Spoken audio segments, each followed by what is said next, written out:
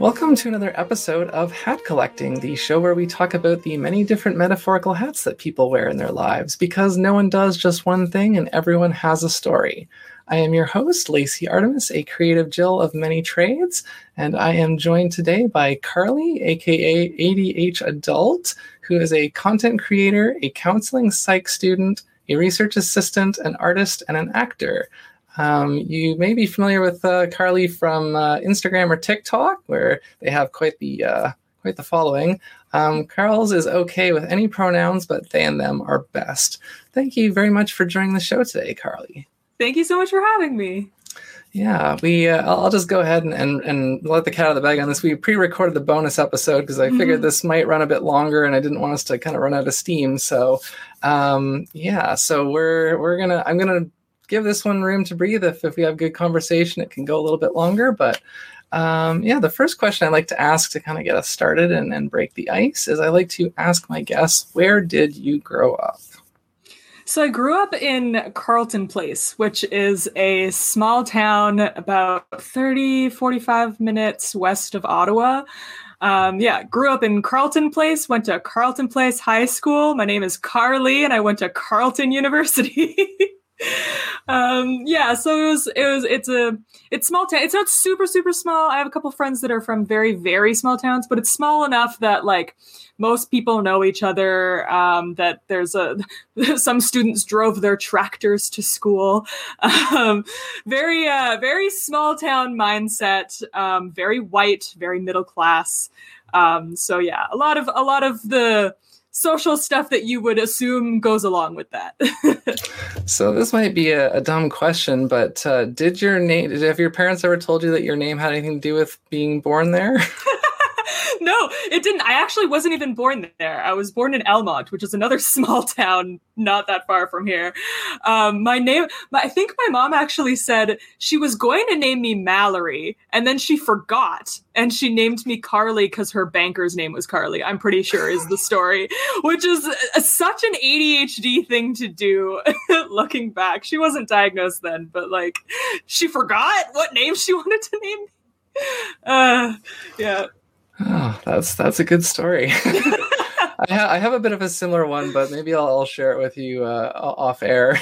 Okay. I'll just put it this way. I did not actually have an official name for the first 3 days that I was alive. Amazing. Yes. That sounds like something I would do, but like 3 weeks, I haven't decided yet. Apparently my parents couldn't agree on a name for 3 days. Oh no. I could imagine. I would love to be a fly on the wall in that household. So I'm going to take a moment now to do a quick land acknowledgement, as I do on every episode of this show. Toronto, or Tekaronto, is located on the traditional unceded territory of the Mississaugas of the New Credit First Nations, the Huron-Wendat, the Haudenosaunee Confederacy, and the Anishinaabe. This is a dish with one spoon treaty territory, and we are uninvited visitors on this land. You can find out more about that at native-land.ca, and despite the .ca, that actually covers the whole world and not just Canada, so that's a place that you can get started, but that is not where you should end your journey learning about the Indigenous peoples of your region.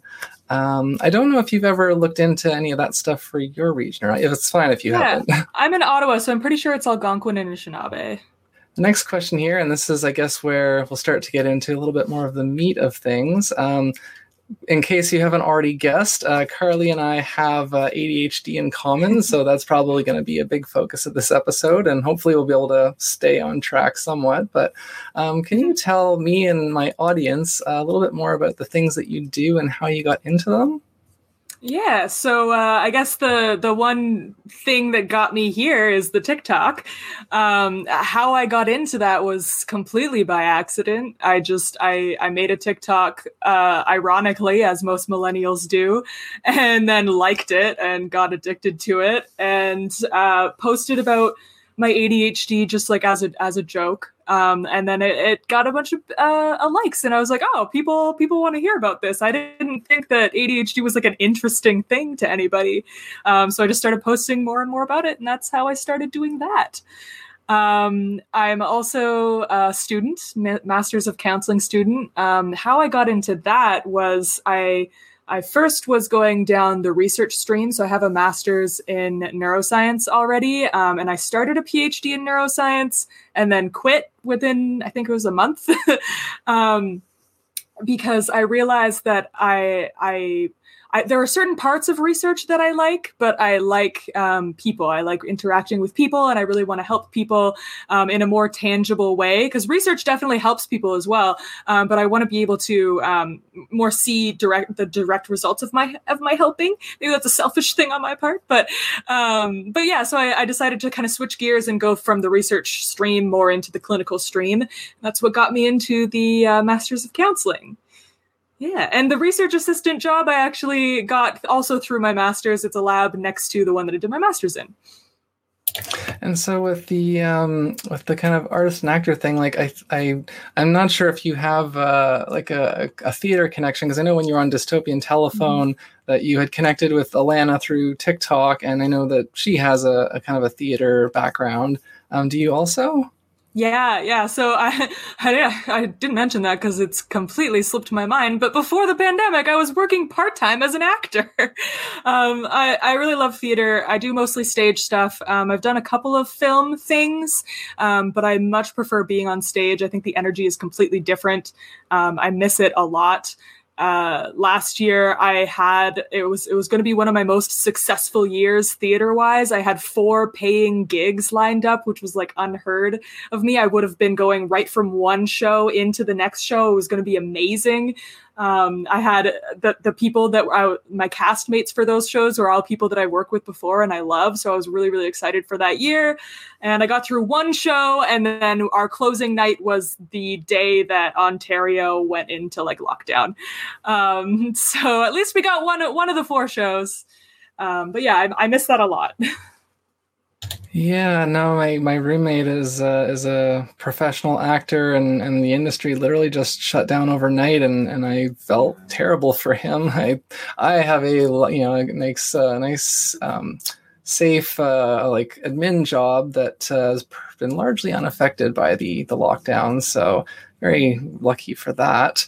Yeah, so the next question, sort of the sub question of that question is. And you don't have to answer this for all of those things if you want to just pick like 2 or whatever, but do you think that there's like a biggest misconception or misunderstanding about those kind of primary things that you do? Yeah, I think the biggest, I'll talk about counseling, because I think that that's the one that has the biggest misconception, is that people think therapy is just talking, like why go to therapy if you could just talk to your friend, when it's really so much more than that. And like we go through, as I am going through now, a lot of training to learn all these different like modalities and tools that we can use. So yeah, it's a lot more than just chatting, which is why we go through so much training, and unfortunately why it costs so much. That's probably the biggest misconception.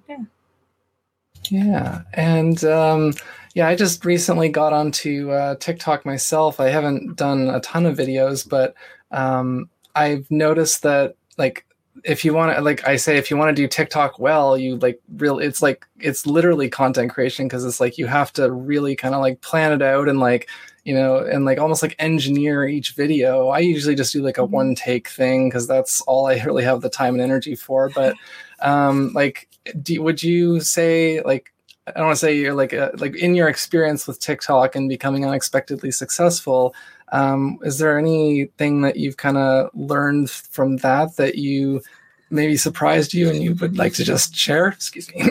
Yeah, I've learned a lot from TikTok. The one thing that has changed the most is how I view celebrities. Because when I first started TikTok, I saw people with like my amount, even lower, like even like 50, 60,000 followers as like celebrities. And I interacted with them in a different way than I would interact with somebody else that I considered like on my level. But then as I've like, grown through these levels, I've realized like we're all just people, like, and I am no different now. I mean, I'm different in some ways, but I'm still the same person now as I was when I had no following. And yeah, it made me appreciate that, like, wow, celebrities really are just people, and a lot of them have just kind of fallen into this. And there's also a lot of like stress and anxiety that goes with like having your every single word like broadcasted, and people can pick it apart and replay it and hear what they want to hear and take it out of context. And like, I just can't imagine the amount of like stress and the impact on mental health that like the big tier celebrities must be going through. So my opinion and view of celebrities has changed completely. And then the other thing that I've realized about TikTok specifically, and this is a very specific thing to TikTok, is that, like you were saying, like you can really curate your content. You can really like think about it. You can like script it all out. You can, sketch out like your scenes and your angles, and you can put on different costumes and do characters and stuff like that. Or you could just sit there and talk to your phone. And sometimes like I'll put in a bunch of effort, like the first description, and then it'll get no views. And then other times I'll just like wake up, roll out of bed, and talk at my phone for 15 seconds, and that will go like semi-viral. And TikTok is just a mysterious being. That's what I've learned mostly about TikTok, is to it's kind of like try less, but also try a lot at the same time. Yeah, and I definitely admire the people that do all the like kind of fancy editing and filters and like do the, skits basically by themselves. Like, I'm like, man, I would love to do that, but I would need to not have a full-time job to be able to do that. And then, some people are just like kind of what I'm doing. They just do standalone videos, one take, and they just speak honestly, and that certainly appeals too in its own way. This might be a bit of a tangent bomb, but would you say, like with ADHD specifically, do you think that there's or what would you say is maybe the biggest misconception about ADHD? The biggest misconception is the name itself. Like, it's not a deficit. It's not an attention deficit. It's an attention regulation issue. And everyone that I've talked to has agreed with me on this, is because like we can hyperfocus. So if it was a deficit, we wouldn't hyperfocus on things for hours and forget to eat and go to the bathroom because we're so absorbed in what we're doing. There's no deficit of attention. It's just that we can't control over where our attention is landing as well as the average human can. That's I think the biggest number one conception. And then I guess the other big conception is that it's just this like it's this like it's this thing that like affects kids in school, and that's it, and it's just kind of like this mild thing where kids have trouble at school, and then that's it. That's the only way it affects people's lives, and really it affects like every single part of our lives. Yeah, I've noticed like through my own journey, because I have a couple of different, like I'm autistic and ADHD and possibly some other things now as I'm learning. And I've noticed that like, because as part of advocacy in these groups, there is this thing that keeps coming up about how a lot of the supports that exist that are not community-based supports, kind of like once you're like past like I guess 18, or once you're kind of like out of high school, it's like, well, you're on your own now basically, and that and it's like, well, your brain doesn't just be like, okay, I know no more support, I just have to work now. So that's something. And then there's so many of us like me. I wasn't even diagnosed until I was 20, so I didn't have any of the supports that they give to children growing up. It's just kind of like, oh, okay, now I know this thing about myself, and I have just the same zero amount of support that I had before, and I have to figure it all out for myself. Yeah. So the next question here, well, I'm sure we'll get more into that stuff again later in the show. When you were a child, do you remember what you wanted to be or to do when you grew up? An astronaut. And I'm still kicking myself that I didn't do that. I was just never that good at physics, so... I have had so many guests say that they wanted to do things, but they're like, but I'm terrible at math, so I couldn't. I'm just like, oh.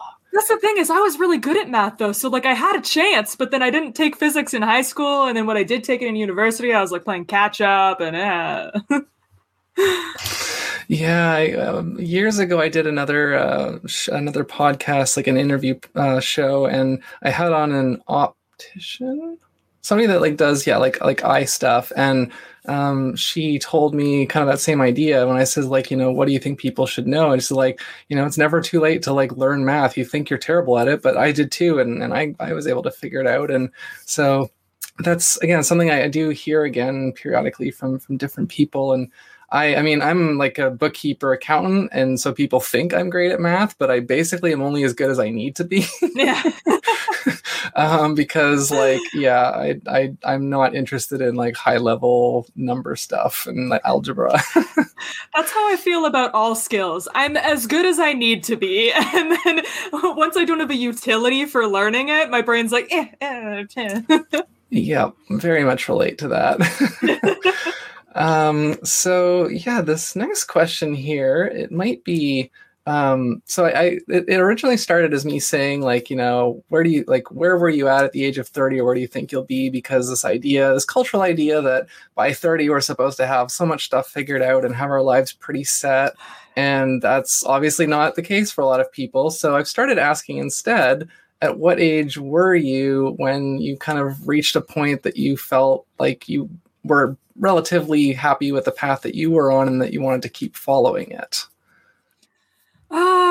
Depending on the day, I'll either tell you that happened sometime in my mid-ish 20s, or that it hasn't happened yet. Because when I'm down on myself, when I'm having a bad mental health day, I think like, what am I doing with my life? Like, I'm 28 and I don't have a quote real person job yet. I'm still in school, I'm still figuring out what I really, want to do. But then on good days, I'm like, yeah, I'm 28 and I've been in school for 10 years and I've learned a lot and I love learning and I love school. So it's good that I've been in school, and I really have found like even if I've kind of moved around a little bit within the field, like mental health is definitely a thing that I want to be a part of, like the bigger picture. And theater, I want that to continue to be a part of my life. And I have been doing that, not so much this year because Corona, but yeah, I've been doing things that I wanted to do. So maybe I am now, I guess. Yeah, I mean, obviously we can be on a path and then we can kind of reach a point where like, okay, you know what, I thought this was the right path, but now I realize maybe it isn't. So it's not to say that like you have to find one path and then you have to stick with that forever. That's a trap I think people fall into. And like, that's also part of why I do this show, because like my path has been like constantly winding all over the place. And I've talked to people and I've heard from people who have kind of said that like they feel like once they get into a job that they have to hold on to that, and even if it's not really what they want to do, they have no choice, and like just all this stuff. And so I'm trying to combat these kind of ideas and these like doubts that society kind of like pushes into our heads, and try to encourage people to just look at things a little bit differently and maybe consider, trying again if they want to do something a little bit different. But as a sub question of that question, and you might have partially answered that already, but I like to ask, like, because if we don't get to like a certain spot by that magical age, like there's always obstacles and things that kind of slow us down or kind of knock us off course, and then we don't get where we're trying to get as quickly. Do you think that there's like one like a main obstacle that kind of prevented you from getting here sooner, maybe? I think that my own biggest obstacle is just my mental health. And money. Like I grew up low income. So a lot of I think my life choice decisions have been shaped by the fear of, I don't want to go back to that. I don't want to raise kids in that situation. So I feel like I have to be responsible. I have to, like, I applied to theater school and science and I got scholarships for science. So I went into science. Things like that. Like I could have had a completely different life if I had a more solid monetary basis. But then also, yeah, my mental health, because like, throughout schooling and working for these past 10 years, I've always thought like, oh, it would be great if I just had time to do art. I want to do more art if I just had the time to do it. Well, I've had a lot of time this year and I still haven't done as much as I would have liked to. And it's because my mental health. And the pandemic's been really, really hard on me. And yeah, I think that's what keeps me from doing things, is just the lack of spoons to do the things. Yeah, I was talking to my guest on the episode right before this about that same idea that just like, at the end of the day, or, speaking for myself, at the end of the workday, a lot of times I just have a limited amount of energy left. And like, that's why like my social life has never really been very much, because I'm naturally a morning person, which kind of, it has its ups and its downs, its pros and its cons. But like a lot of times, just because events start late, or even just by like 5 o'clock, I don't really have anything left sometimes. And it's so that's been kind of frustrating, and it's now, but now I guess I'm a little bit more motivated to try harder, because now I sort of have been forced to not have a social life, and I'm like, man, I need people more than I realized. Yeah. So yeah, the next question here is kind of a two-parter, and again, it's based around an idea of kind of a cultural narrative. These two ideas that that adults and grown-ups are not supposed to be silly and goofy and like goof around unless they're doing it with children or if it's their job to. And also that self-care has to be like, really fancy, expensive pampering. And so I've been asking my guests to kind of, simplify and just, what was the last silly or playful thing you did that didn't involve children? And what is the last act of self-care that you did, no matter how small? Yeah, so I will never, ever, ever be able to be one of those serious people. I'm always going to be goofy. I just can't help it. But yeah, the last silly thing that I did and it was like a silly thing and self-care, both of them together. I bought a flow wand, which, if you don't know what a flow wand is, it's right here. I'll show it to you. It's like a magic stick, and I got one that lights up because I really, really like things that light up and glow. And I'm not good at it yet, and I don't have the room to show you on camera. But basically, like you spin it with your hand, like you put it on your finger and you spin it around, and it looks like it's floating. And it's something that people like play with at like raves and festivals and stuff a lot. But I just really like things that glow and float around and stuff. So it's my new hobby. I've been trying to teach myself how to make this flow wand look like it's levitating around me.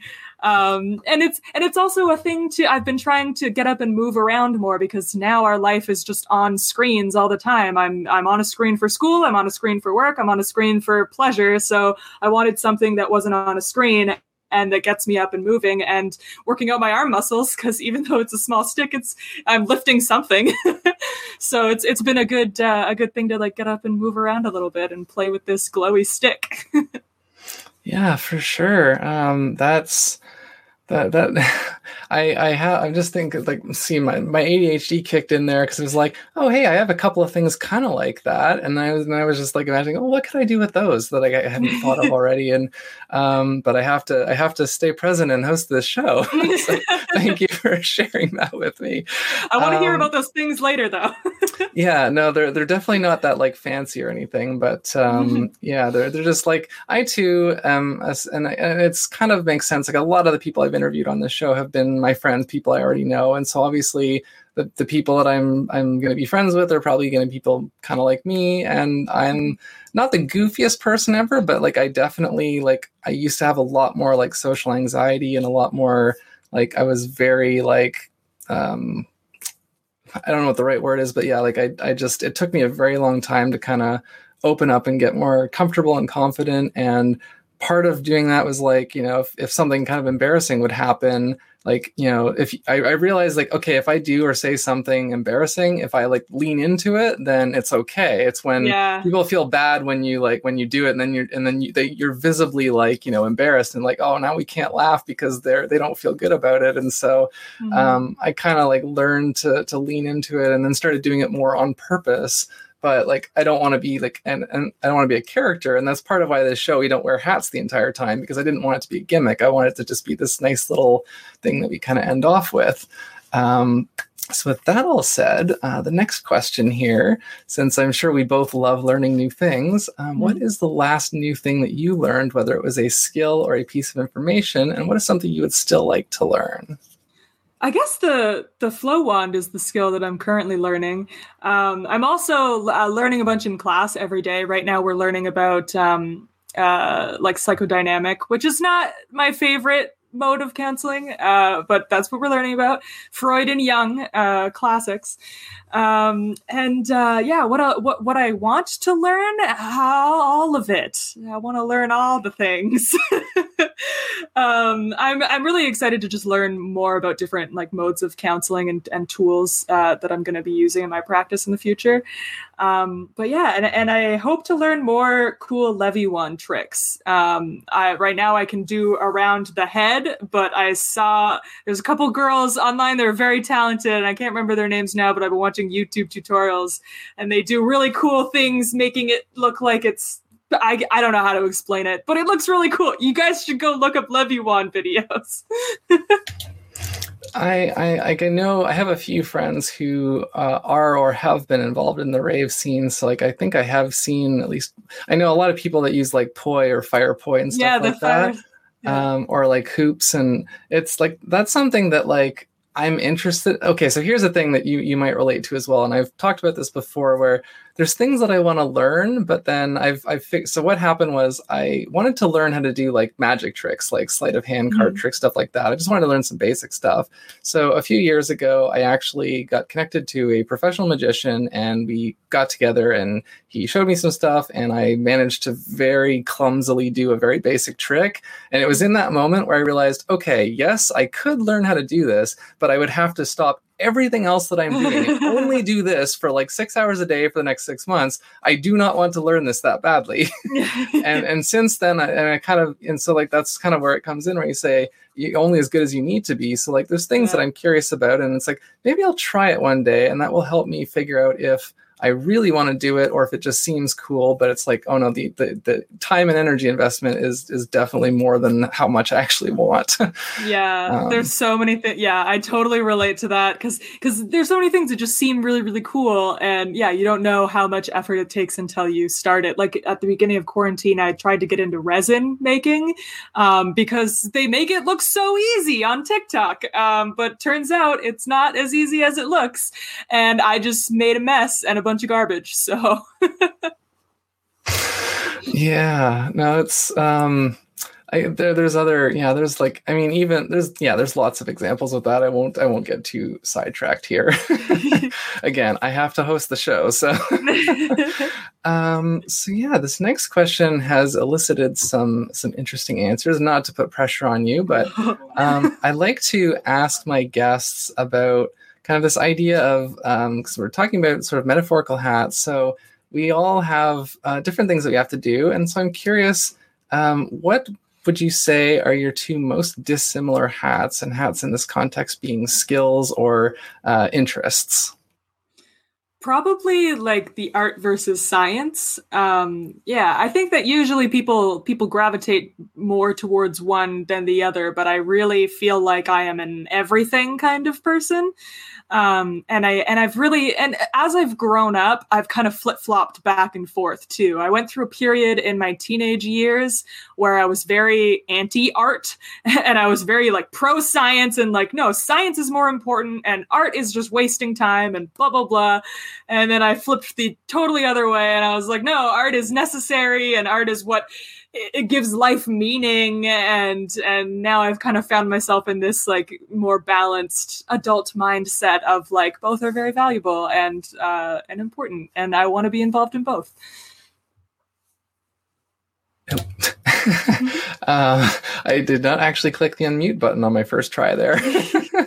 Yeah, no, I completely agree with you there. And like so me and my sister went like hard into science stuff. She has a master's degree in like something like biology related. And I've always been interested in science, and I do like learning about how things work in like a scientific way. But yeah, that was one of those things that I realized like at this point, for me to get like more seriously into anything science related would be like too big of a like barrier to entry. And I'm like super into just all kinds of art stuff, and it's what makes me happiest. But I mean, yeah, they're both important, and I couldn't just like, a lot of my art actually, I like making art that has some kind of like educational aspect to it if I can help it, because like I'm like a word nerd. I love wordplay. I love like, yeah, just stuff, and like even just like making connections between things that like maybe I don't think that many people notice, and just be like, hey, check out this like interesting connection that I found. And like one thing I'm trying to do, and it's been slow going, is like I've been trying to put together an ebook of kind of like poetry and word art and stuff like that, to just kind of, because I didn't realize how much of it I had done until I started like curating it. And I'm like, oh my God, I have like a lot of this, and I'm really happy with a lot of it. But I have to get in contact with someone who like does like book layouts to help me kind of make it, you know, pretty and functional and all that. But yeah, so the next question here is, and this is a new one that I'm just starting to try in the last couple of episodes. So there's this idea, like you might have heard people, and when I say you, I'm talking to the audience, you might have heard people complain about having to learn certain things in school and then getting out of school and being like, I've never used this. Why did I get forced to learn it? And then, of course, there are things that we learn outside of school, or sometimes just like, you know, in like university or college or whatever, or on the job. And it's like, oh, I didn't learn this in school, but this is much more useful. But what I'm interested to ask is, have you learned any skills or like anything, information, like knowledge sets wise, that you've ended up using in an unexpected way in your travels? So two things come to mind. One is just that I memorized Kingdom, Phylum, Class, Order, Family, Genus, Species way back in high school, and that has helped on so many trivia questions. Highly recommend, if you're going to memorize one thing, memorize the, I don't even, it's what, but my binomial nomenclature, or is that chemistry? Cladogram, I don't know. You know, the Kingdom, Phylum, Class, Order, Family, Genus, Species. So memorize that. It'll help you in trivia. And then the other one was, I went to drama classes at a really young age, and learned just, you know, how to cheat towards the audience and how to project your voice. And those two things have been so helpful throughout every aspect of my life. I think everyone should learn like basic theater tools, because I've gotten great marks on every single presentation that I've had to give in class. I think that it's helped my TikTok career. I think that it helps any public speaking that I've had to do. I think it helps on job interviews, everything. So I think, yeah, learning like basic theater skills, I think, has translated to every part of my life. That totally makes sense. And it reminds me how I've gotten a lot of comments about how like I seem so natural on this show. And I have to tell people, like, I've been doing this for like almost 7 years off and on. So it's not like I just decided to start interviewing people and I'm miraculously good at it. Like it took a lot of practice. But yeah, and that's like that, the confidence and like the just sort of like, and one of the biggest challenges of me doing this show, like while I'm doing it, is the split between producer brain and host brain. Cause like I'm trying to like be present in two different ways and like follow what's being said, but also be noticing other things. And like my show notes I've shown before, they're like all highlights and different things in different spots, cause it just helps me. But then a lot of times when I'm back in editing or post-production, and I'll notice like, oh, they said this, and like I obviously didn't catch it because I would have said this if I had noticed it, and I didn't. So, but yeah, it's like, as much as it can be hard for me to split my focus, I've gotten better at it because of this show, and like obviously I'm choosing to do it. I'm not being forced to. So the next question here, and this one I guess is maybe a little bit more relevant pre-pandemic, but you can answer it for both pre and currently. But I'd like to ask the guests what their schedule is like and if they have a peak time of day. So lately my schedule is, I actually am so grateful that I don't have to get up early anymore, because I've heard that there's research that people with ADHD are more likely to have delayed sleep phase syndrome. And that I think really applies to me, because it seems like now that I don't have to get up for any 8 a.m. class or get to work or anything, I wake up whenever my body wants to wake up. And that's consistently between 9 and 10 a.m.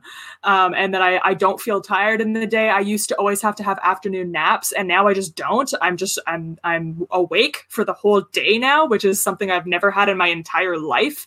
So that's awesome. So I usually wake up between 9 and 10, and then I lay in my bed reading TikTok comments for at least another hour, sometimes an hour and a half. And then I get up and start doing my discussion questions and readings and stuff for school. Throughout there, I'll probably make a TikTok or two, depending on whether I have stuff to do for work too. I'll work on some work stuff, which has been over the computer, but I think we're talking about going into the lab soon. So hopefully I'll be going into the lab. Really excited about that. And then the evening time is usually like when I'm like, oh, I forgot to eat all day. I should probably eat now. And then video games and chatting with friends. And that's what my pandemic days have been. Was there a second part to that question? I can't remember. Just a peak time of day. Oh, peak time of day. It depends. Creativity wise, late at night. I feel really creative at night, which sucks for TikTok because lighting is but then for like academic stuff, it's mid-afternoon. I want to say probably between 12 and like 3 p.m. That's when my brain is best on for like writing or reading. Oh, I just accidentally clicked something I didn't mean to click. Hold on. Oops. Oh, it's okay. I recently just switched back to using a trackball mouse, and I'm just still getting a little bit used to it. Was there a reason for that choice, or did you just not have a laser mouse? There's a bit of a long story behind that. Okay, maybe I'll ask you later. I'd be happy to tell you later. It's kind of a weird little quirk thing of mine. I got basically the very, very short version is about 10 years ago, I got really bad carpal tunnel. And so I taught myself to start using my mouse with my other hand at work. And then I have been doing that for basically 10 years. But now I was starting to kind of find that like that wrist was getting a bit sore and tired too. So like now I'm kind of like alternating. So I have two mice on my desk on either side of my keyboard. That's amazing. Yeah. But yeah, I literally just like switched back to trackball mice like a week ago. So I'm still getting used to it, but like, yeah, it's not too bad. But I was going to say something else. And oh yeah, I was going to ask you, because we're actually doing really well on time. I'm very surprised. So when you mentioned like, because that's you were mentioning having to like spend like an hour or more like reading TikTok comments or replying to TikTok comments each day. And like, that's one of those things that like it kind of terrifies me a little bit to think like if I actually get that, like it'd be like if I got that popular that I had that many comments to respond to, like that would obviously be kind of a good thing, but it would kind of like I feel like it'd be very overwhelming. So like how do you find that? It is very overwhelming and it's very anxiety inducing, especially if the posts go big. So my followers are for the large part like super amazing, and I have this like awesome community of really supportive, really understanding, really just great people. But then if my videos go viral or go big and they breach outside of my followers or even outside of the like neurodivergent queer community and go into just like the general population, that's when I start to get some like really just stressful, icky comments where either they're like missing the point entirely or they're insinuating I'm stupid or, you know, they're saying like homophobic, transphobic, ableist stuff, all the ists. Yeah, so and that kind of stuff, it gets really it weighs on you and it's hard. You know, you try to just ignore it and you try to just delete and block those kind of people, but they're the kind of things that like stick in your head and you're thinking about it as you try to go to sleep and you're like, oh, if I could just talk to them face to face and explain to them like, no, I actually meant this and you interpreted it differently and like and then the thing you said was actually super problematic because of this reason and this reason. But of course, like people who comment those kind of things are not the ones that are there to learn anyway. So it's best to just block them and move on. Yeah, and I think like that's. I mean, there's a couple of things there because like I guess I'm ultimately most active on Instagram as far as like actually posting like kind of like content or art. And it's one of those things where like as a trans female, I know a lot of trans women like post a lot of, you know, selfies, and that tends to bring a lot of attention. And I've intentionally tried to avoid doing that, both because I don't want, like, my page is supposed to be about my art and my creations.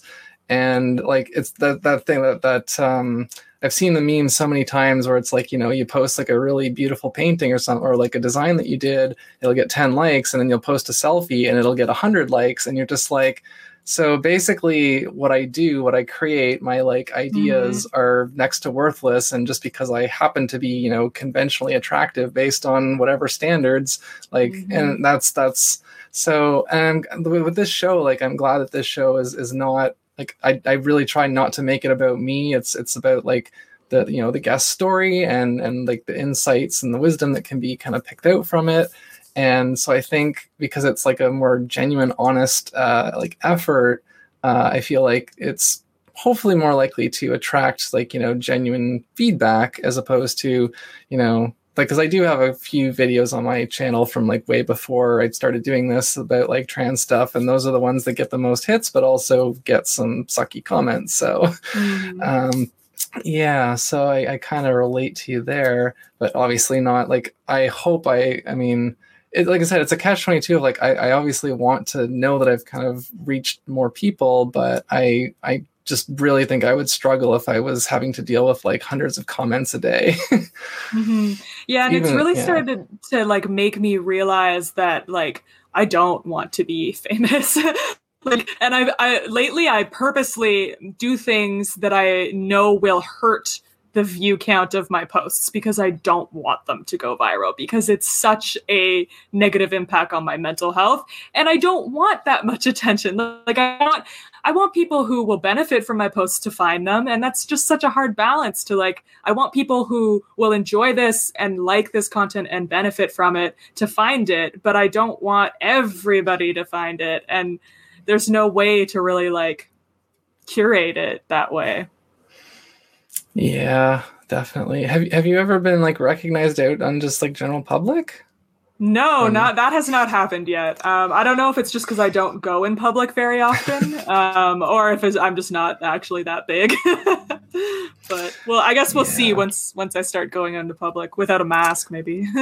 Oh yeah, see, that's the thing. Like, I think even once we don't have to wear them anymore, I might still do it just as that like, you know, kind of Right? extra level of, because like Anonymity.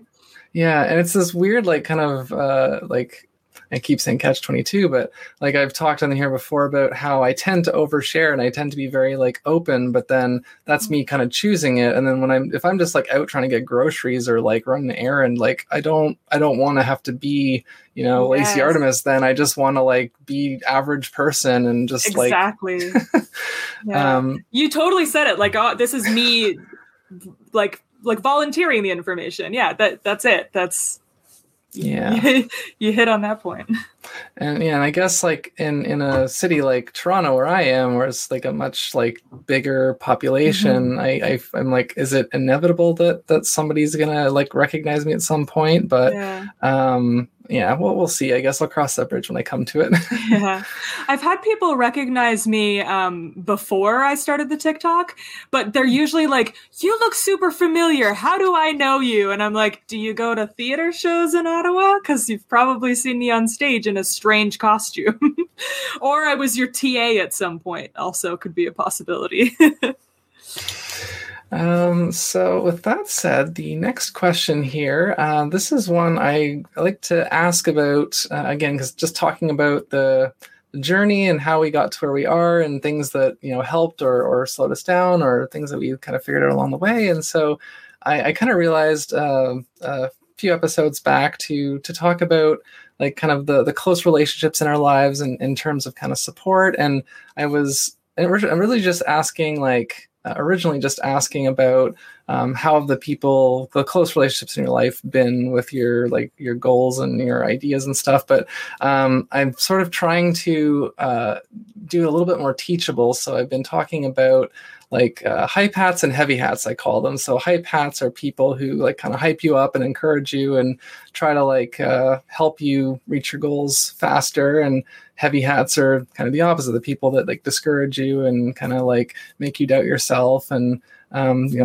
lead you astray. And so you don't have to name specific names, but I'd like to ask if you can think of an example of kind of each, and this I hope will help people recognize the sorts of people that they should keep in their life and the sorts of people that they should maybe try to like, put a bit more of a buffer with.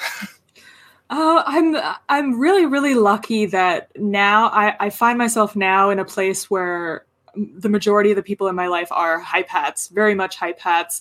But it has taken me quite a few years to kind of like cultivate that. Because I think I'm very much I love love and I love people and I want to know all the people and I want all the people to like me and I want to be friends with everybody. So it takes me sometimes quite a while to realize who is a heavy hat. And then once I do, I'm like, oh, I'm already so deep into this like friendship. I feel like it's hard to like shed people, I guess. But yeah, the almost everyone in my life is a hype hat right now. My mom has always been like the biggest hype hat of anyone. She's always been so supportive. Like her catchphrase is just like, whatever makes you happy, do whatever makes you happy. And even through like when I started like, thinking about gender stuff this past year, and I've tried to kind of explain it to her. And I mean, she's very much a boomer, so she's like, I don't know what any of these terms mean, but I love you, and I'll call you whatever you want to be called. So yeah, she's super great about that. My partner is also very much the same way, just like always saying like, he's proud of me and stuff like that. So that's great. Yeah, lots of hype hats. I also have quite a few friends that are really good friends. And I think that a sign of a good friend, a good hype hat friend, is someone who, when you're changing, is excited for that change.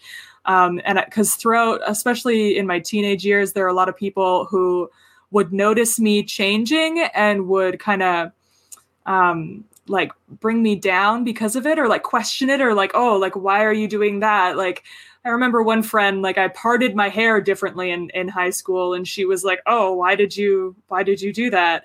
And friends that do that, like when they question you about when you're changing in a negative way, that's a bad sign. They should be like, oh, I noticed you did something different. Looks great, friend. Like, hype you up for it, because like we're all going to change and we're all going to try different things. And like you might find out that it's not for you later, but that's for you to find out, not for your friends to like point out. Very well said. And yeah, I think you did a good job of kind of illustrating, each episode. Because I know that not everyone listens to every episode, which is why I tend to be a little bit more redundant with some of the questions, but I just want to make sure that the kind of idea gets across. So whoever does listen to this one will hopefully get an insight on that. Because in my own life, like again, a lot of my friends as well, and the family that I'm still in touch with are definitely supportive. And so with the gender thing, like, because I only came out, I guess, about 3 years ago now. And that was, never quite sure how people are going to react. And like the younger members of my family tended to be better, and the older ones were like, okay, well, we're not sure about this, but like, still support, and, even if like kind of more passively, but and so I guess that kind of ties well into the next question, which is focusing on health and kind of more specifically mental health.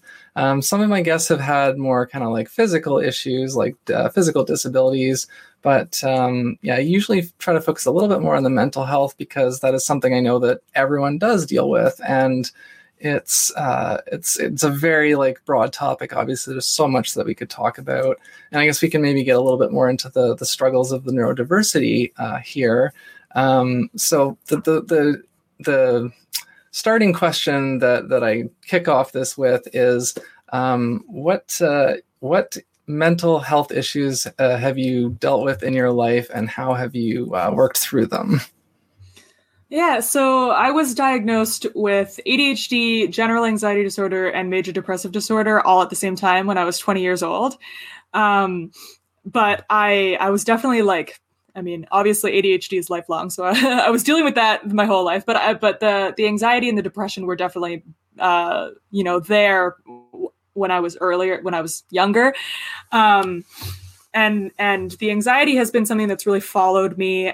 What's really helped, I've made huge strides anxiety wise. I can now ride buses and pull the stop thing without freaking out. And I can go to bars now alone. Like I can walk into a bar and not know anybody and just like be okay with that, which were not things that I could do before. And the things that helped me the most with those two things were, one, I got on medication, and two, I went to therapy. And I think that the two of those things mixed together is what really helps, because if I hadn't have gone on medication, I wouldn't have been receptive to the things in therapy. I was in such a low spot that I just thought all therapy was dumb. It was all frou-frou, magic hippy dippy stuff.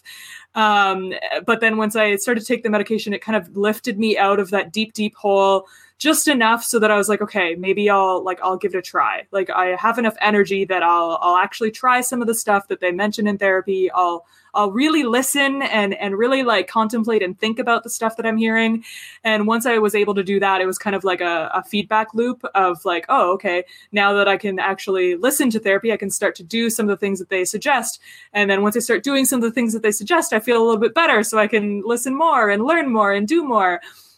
So yeah, the combination of meds and therapy has really made the biggest change in my life.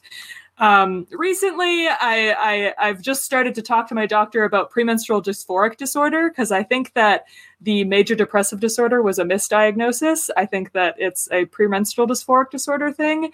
But because of having ADHD and being really bad at keeping track of time, anytime that any doctor has asked me, like, what is the pattern? Like when you feel this way, how long does it last? I don't have a good answer because I don't keep track of that stuff. So it's taken me quite a few years to to kind of in bits and pieces, like do a journal here and record stuff in an app here. And now that I have like a couple of years of like actual things written down about how I feel, I'm looking back at it. I'm like, oh, there is a pattern here. There's a pattern of the premenstrual, and there's also a pattern of feeling really poopy in the winter. So a little bit of seasonal affective disorder going on. So that's something that I'm talking to my doctors about, and we're going to go through the process of maybe getting formally assessed soon. Yeah, I think I'm not formally diagnosed with ADHD, but I think that's something I might look into. And just again, I think I mentioned this in the pre-show lobby that I've known people with anxiety for years, and I've heard about it, and for some reason, like it never, because like the thing I found is, and so anyone who's listening who doesn't know this, there between autism and ADHD, there's a lot of comorbidities, meaning there's a lot of like the same traits between the two things, which probably makes sense because it's like about how your brain is wired differently. And so now I'm kind of learning that like anxiety is very much kind of tied into that as well. Like it's kind of like a sub trait or I don't know. But anyways, like this morning for the first time ever, I actually went and looked up the traits and symptoms of general anxiety disorder. And I was just like, wow, this describes my life for like the last several years, and especially like the last few months of just, and I was like, okay, how did, and I talked to my roommate. He was like, I just like assumed that you like already knew or something. And it's like, which is kind of funny, but, yeah. And the thing that we also talked about briefly, before we recorded that, and this is maybe something you might be able to talk to a little bit more than I can, but I've learned that, with neurodivergence comes a higher incidence of gender divergence, or at least gender expression, gender identity divergence and that kind of makes sense too when you think about it, because your brain is wired differently, so you don't perceive the world the same way. And so when someone's trying to enforce a gender norm on you, it's less likely for it to be accepted and to be acceptable. And this is something that like people in the trans community are concerned about, because obviously, like people already want to like, cure autism, and people want to cure trans and cure gays. And so like the more that this stuff kind of gets like tied and linked together, the more ammunition it might be for for like bigots and stuff. And yeah, do you have any kind of greater thoughts on that subject? Yeah, so and I've actually like made a video about this subject and then deleted it and then remade it, and like I've been thinking about it for a long time of how to word it, but basically like my idea is like, yeah, linking the two things can be ammunition for bigots, basically. And even some of the articles that I've read, the language that they use makes me cringe a little bit, because it's almost like, pathologizing both ADHD, autism, and being queer. And that's just a really icky feeling. But then I also think that it just knowledge is power. I think that knowing things is always a good thing. I always want to learn. I always want to know where the connections are, if there are connections. So when I've started reading these papers that are showing this connection, I was just excited. And also I was like, oh, this also applies to me. So I'm excited because I see myself in this research. But I think, like, while it might be ammunition for bigots, it's also ammunition for us, because we've already decided as a society in the DSM, being gay is no longer a mental health disorder. So maybe if we're linking autism and ADHD to being gay, being queer, having gender divergence, then maybe that will also depathologize ADHD and autism a little bit, because we've already decided that being gay and being trans is not a pathology, is not a mental health disorder. So maybe down the road, we're going to see neurodivergence in a similar way, hopefully. I never actually thought about it like that, and that is encouraging to think about, for sure. And I don't know how like involved you are with the trans community necessarily, but I know it's a bit of a running joke from my experience to be like, oh, you're trans and you're not autistic, or like, you're trans and you're like not queer, and it's kind of almost like funny in a way that it's like such a common thing. And yeah, I don't know if you have experienced much of that yourself. Yeah, definitely. And I think it's really interesting that people within the community seem to realize these patterns and connections almost before the research catches up. And yeah, and having my foot in, because I'm in this kind of like weird middle ground where I'm not quite a clinician yet, but also I follow a lot of like therapists and psychologists and stuff on TikTok. So I hear what they're saying too.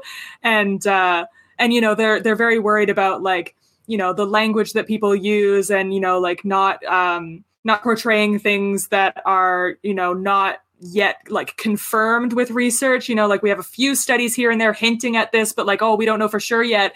But like the communities kind of know. When like when you're in the community and when you're seeing the patterns over and over and over again, the research is really just like the confirmation of that pattern that we've all been seeing. And research is very important, and I'm very to see where the research goes on this, but I will not be surprised when we see more and more research saying that, yes, this is a pattern. Yeah, and like I said, I hope that that doesn't get too much into like the wrong hands of people that want to try and weaponize that against us for like policy making or anything like that. Yeah, so I guess the one question I'll end this question of the set on so with what you've learned and what you know about like mental health and neurodivergence and all that kind of stuff, if anyone listening is maybe like suspects or thinks or has like an experience that that suspects or thinks that they might be either neurodivergent, or that maybe there's like a like what I guess what I'm trying to say is like what do you recommend, like where should they kind of start, or what should maybe be the first step to like learn or figure things out? Yeah, so the first step is just like learn as much as you can, follow as many neurodivergent creators as you can. I have a link in my bio with a bunch of information. There's YouTube videos, there's layman articles that are written with like easy to understand words. There's scientific articles that might be a little bit harder to understand, but if you're a sciencey person, you want to dive into that, there's that. So just learn as much as you can, and then go to your doctor. The first easiest place to start is your family doctor, and then they can usually give you a referral. If you're having trouble being believed by your doctor, because that can often be the experience, especially for adults, then try and find specifically a psychologist who specializes in ADHD and autism, because they will actually be trained in how to recognize it, especially one that is trained in your population. So if you're a person of color, or if you're an adult female or whatever, make sure that they have training in specifically you. So that they will know how to recognize the signs, and they will not have the same bias that people that don't have the training have. So those are my biggest recommendations. There are also a bunch of databases in the document in my bio that you can use to help find a therapist or a psychologist. So check out that kind of stuff. Talk to your family doctor, talk to psychologists, therapists, follow people, learn, listen. Yeah, for sure. I've definitely found just getting connected to those communities and kind of hearing from other people was, for me, it was a helpful place to start.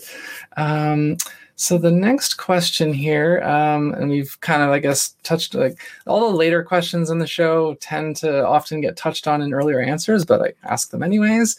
So I preface this question with saying that failure can be a good thing. Obviously, we don't tend to like failing, but it serves a purpose, and that it usually shows us something that wasn't right for us, or it shows us something we need to improve on.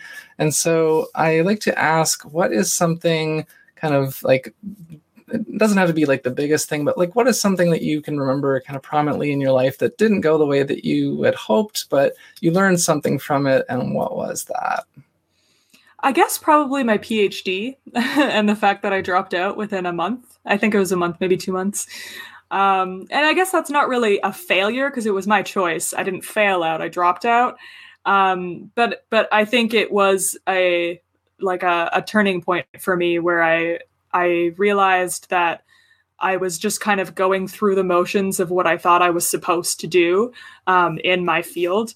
And then I realized that that's not really what I wanted to do, or what would bring me joy or motivation. And then, it felt like a failure at the time because I was turning down a great funding package. And again, like I said earlier, like, so many of my decisions have been based on what is going to make me monetarily stable, financially stable.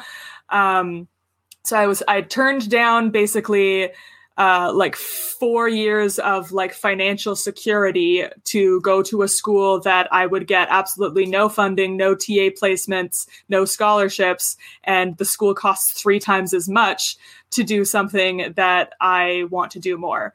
So it kind of felt like a failure, but then it also kind of felt like a win. Yeah, when I think back to a lot of the things that in my life that at the time felt like such crushing disappointments, and I look back on them now and it's like, yeah, but if that didn't happen, then I wouldn't be where I am right now. And like, I couldn't know where I was going to end up, but like, and that's kind of almost another catch-22 I find, because like, you know, we do tend to like, we try to make the best of where we end up. And so I can see how no matter where you kind of end up, you could see some kind of like positive or silver lining in it. But yeah, like I'm very happy with where I am. And of course there's still room for improvement and growth, but, so the next question here, we're getting close to the end. We've obviously shared lots of advice indirectly now, but I like to encapsulate it a little bit more succinctly. So I like to ask, and you can give the same piece of advice to all 3 of these groups, or you can give separate advice to each, but what advice would you give to a teenager? What advice would you give to a 30-year-old? And what advice would you give to an elder or grandparent? To a teenager. So I had one piece of advice, but then what we were talking about earlier with the like winding paths, the like where you thought you were on one path, but you just kind of like wander around and figure it out. I think that's probably my piece of advice, is that you don't have to have a path. It's okay. Like, have a loose goal of where you think you'd like to be, but then be open to just taking whatever life throws at you, because nobody's path is exactly what we thought it would be. And it's it's a lot less stressful if you just realize that like you're gonna figure it out. You're gonna make choices and changes depending on the new information that you are given, and that's okay, and that's the way that life should be. The other piece of information that I was kind of thinking that I think I'll still mention for teenagers is to be nice to other people. This is something that I specifically really would have benefited as a teenager, especially because like I did experience bullying and social troubles growing up. And I think that I ended up creating like a wall of like sarcasm and biting humor. And I thought that that's the way I had to be. But yeah, just be nice to people. We're all just humans. We're all just trying to get along, and people will be more nice to you the nicer you are to them. So be nice to other people. And for people in their 30s, which is, I'm 28, so I'm almost there. I feel weird giving advice to people that are older than me, but I think that being nice to yourself is a good piece of advice. And that's what I've currently been trying to work on the most these past couple of years, is learning how to be nice to myself. And just be kind to myself when I make mistakes, or when I don't have the energy to do something, or, you know, when I start, you know, getting hopeless and stuff. Is just like, be nice to yourself, give yourself the space to, you know, take the time and the breaks that you need. And there's always going to be more time to try again if you make a mistake. And I guess that's probably good advice for older people too. I don't know if I have that much advice for like a grandparent age, because I haven't experienced that yet. I think that I'm more apt to just take advice from people that are grandparent age. Yeah, and I feel my guests have been hesitant or have felt like they weren't qualified to give advice to people older. But I do like to kind of clarify with that one, just again for the audience's sake, that I think that's another misconception of our culture, that like you can't teach someone older than you anything. And if you really think about it, that is definitely not true. There's lots of stuff that we know more about than our grandparents, and also that the inverse is true. Mm-hmm. So not to say like, you know, I'm not trying to pressure you, but just to let people know, like, don't think like that. Don't think that you have nothing to say to you know, your elders. We can all learn from each other no matter what our ages are. So yeah, and actually something that you just kind of reminded me of in their list, it popped back into my head. I forget what his name, that Canadian astronaut who's famous. I can't remember his name right now. Hadfield? That's the one. Yeah. I'm pretty sure it was him, or it might have been a different astronaut, but I think it was him. And somebody was interviewing him. I think it was on a podcast, and they were saying like, you know, what advice do you give? And he said something, it was actually, I think, directed to like kids or teenagers, of like, you know, like you were saying, if you have this kind of like this goal that you want to like shoot for, even if it's like, you know, going to be a few years away, saying like, you know, each weekend, like start like doing just a little bit of something that's trying to build a skill or something towards that goal. Because if you kind of wait till like right before then, you have to kind of try to cram all this learning and all this skill building in. But if you say to your parents, like, hey, I want to become an astronaut, and they'd be like, okay, so what do you need to learn or to know or to be able to do to become an astronaut? And then find time sort of each week or each month or something, and just spend a little bit of time when you can doing a little bit of something towards that, because it does add up and it'll make it easier when you get closer to it. And that just felt like it was kind of relevant in this context. Yeah.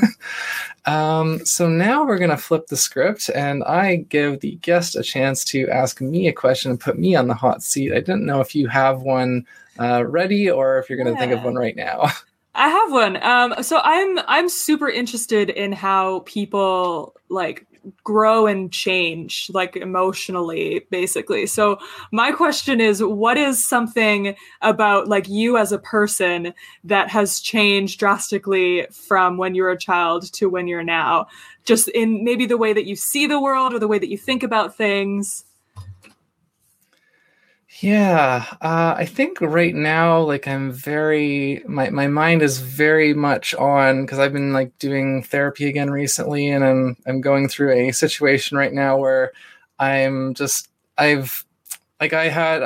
had trauma from my childhood that was kind of like unresolved for a very, very long time, and like I've been learning a lot more about mental health and just also looking at how I interact with people and kind of the ways that that's good and the ways that that's like lacking or could be better. And I've really been focusing a lot, or trying to focus a lot, on how can I be a better person? How can I be kind of like more patient? How can I be more like, because I've always been bad with dealing with like change and like especially sudden change, and I know that's part of my neurodiversity, and so I've been trying to like, like, and again right now too, just like letting myself sit in uncomfortable feelings and not be like, oh, I need to distract myself, or oh, I need to like fix this or whatever, and just and I guess that's part of the whole being kind to yourself thing of just, I know that this isn't all my fault and I'm working on it, and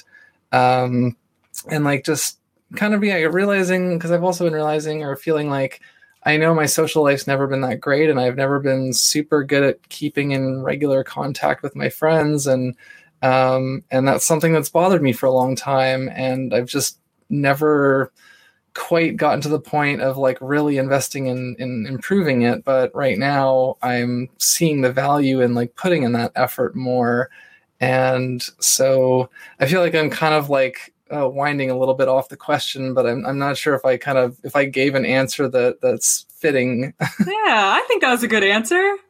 Okay. Yeah. It's just, I'm going through a lot of stuff right now and processing a lot of like kind of past and current and things like, oh, I thought that I'd, fix this or something. And, but that kind of journey is perhaps never fully complete. And again, that's why I appreciate getting to do this and getting to get insights and wisdom from other people, and having a conversation and letting people know that they're not alone. And, that's kind of an honor and a privilege. So yeah, thank you for helping me with that. So yeah, I didn't know if you had, because the next thing I was going to ask, it's not a question per se, but I like to each episode, because there's so many issues out there that are important and that deserve some kind of screen time or some ear time.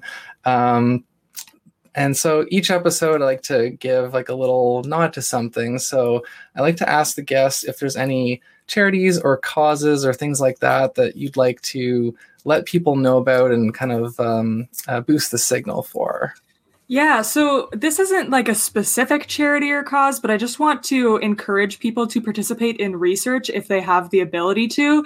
You can do that by looking at local hospitals or universities' websites. They'll usually have a tab that says like research, and they'll have a place that are asking for participants for ongoing studies.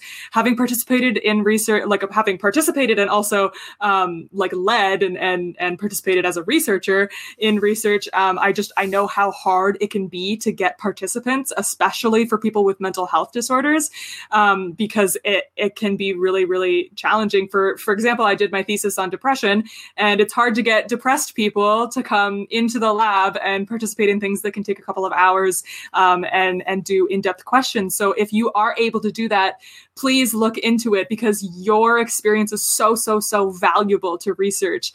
And sometimes you can even get like a little bit of a reimbursement of like money or a gift card or something. So it's a great experience. You'll have a great time, and your experience will be really, really valuable. So definitely look into participating in research in your area. Thank you for sharing that. As many of your answers have been, I think that's actually a first that someone's made that suggestion, and definitely that is valuable. And I just want to take a quick second I know it's on the screen. It's not, I have it on the screen in the YouTube version of the show. There's always a Black Lives Matter button there. I don't always remember to say it explicitly, but I just wanted to take a second again to say, all Black Lives Matter. If you can donate, whether it's money or it's time or just help boost the signal of BIPOC creators, artists, activists, anything like that. Give them, take a step back and give them the platform. And I say this being aware that the guests on my show so far have been predominantly white, and that is something that I'm trying to address. That said, it is plugs time. I don't know if you have anything that you want to plug besides your Instagram and your TikTok. Yeah, it's all on there. Okay. So yeah, that's at ADH Adult on both of them, yes? Yep. Okay. Yeah. Yeah, and I follow both, and I highly recommend the content. It's fun, and it's enlightening, and it's honest. So give that a look. And for me, I I have a million things to plug. I'm kind of been slowing down a little bit lately because I've been a little bit overwhelmed, but I just posted a video. I'm running a contest right now to give away a copy of my book, Parker and Tucker, Private Investigators, which I'm holding up right now. It is my first short fiction novel that I published back in December. And so there's a contest with a jar of purple gumballs. And if you can correctly guess how many gumballs are in that jar, you win a copy of the book and another special surprise. So yeah, that's out there now. People have been guessing. I am being very careful to not give away any kind of like clues to try and keep it very fair. So it's got a fun little thing. And as I mentioned, I actually learned of Carly through Dystopian Telephone, which they were on a little while ago. And that was an episode where I was just like, I was like, I wish I was part of this conversation because I am right there with y'all. And yeah, Alana suggested that I should get in touch with you, and I did. And yeah, because I was also on Dystopian Telephone, I think a few episodes before that. But I also just want to give a quick little shout out to Billy Schultz, who does Quarantine Kitchen on Instagram, which I was on recently, and does the Nothing to Fear podcast, which is about horror movies. And again, I'm twitching now, so twitch.tv/ArtemisCreates. I'm doing video games. I'm going to be starting to do art streams soon. And everything else that I have is artemiscreates.com, or I'm on like Linktree/ArtemisCreates. And I'm trying to keep this a little bit shorter these days, but I'm always doing. Oh, and then of course Patreon, Artemis Creates. So yeah, and this is the part where I'm gonna explicitly ask for audience participation. I like if you are watching on YouTube, if you can leave a comment about your favorite thing that you learned on this episode, or your favorite insight, or even if you have your own question that maybe you'd want to ask either of us. I welcome that very much. If you're listening to the podcast, then you can maybe tweet at me or send me a DM or something. So now we get to do the hat sign off, which is something that I always look forward to. Do you want to go first, or do you want me to go first?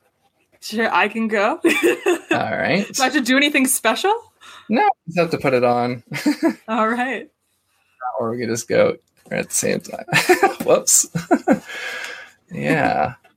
I'm going to have to hold this up because this one doesn't fit on my headphones very well. I used to describe the hats to the listeners, but now I realized if I don't do that, then they have to come and at least look to see what the hats are. So I'm going to be a bit of a jerk and do that now. But I am wearing a hat that matches the color of my shirt and Carly's sweater, and Carly is wearing a unique but appropriately geeky hat. Just give it a minute so that I can get a screenshot of this with us. Oh, hey, there we go. I let it go and it's actually staying up now. Yeah, it actually is St. Patrick's Day today that we're recording. So that is part of. I wore green by accident. I know, and I realized that when you told me, and I was like, oh, that's a fun little coincidence. But so that is that. And as I said, we've already recorded the bonus episode, and it was a good one. So head over to Patreon if you want to watch that. And I'm gonna, like I said, I'm kind of doing Twitch a little bit more now. Things have been kind of hectic lately, but they're slowing down now. So I'm hoping to get on there a bit more. And good luck on that contest. If you want to participate, there will be other giveaways in the future. I just have to figure out what I'm going to do those times. And thank you again for coming on. This is really great. I'm really happy with how this went. And I think we shared a lot of really great perspective and wisdom and education and genuineness. So, and we didn't even go as long as I was expecting. Thank you so much for having me. This was a great conversation. Thank you for watching. Please leave a comment or a like and a subscribe, rating on iTunes. I'm kind of everywhere, so say hello, tell me if you're enjoying the show, and if there's somebody that you would like to see on the show, you can let me know, because I'm happy to kind of take recommendations. I just had somebody recommended to me, I think yesterday, that I'm gonna follow up with. So this has been another episode of Hat Collecting, and until next time, stay curious and keep collecting those hats.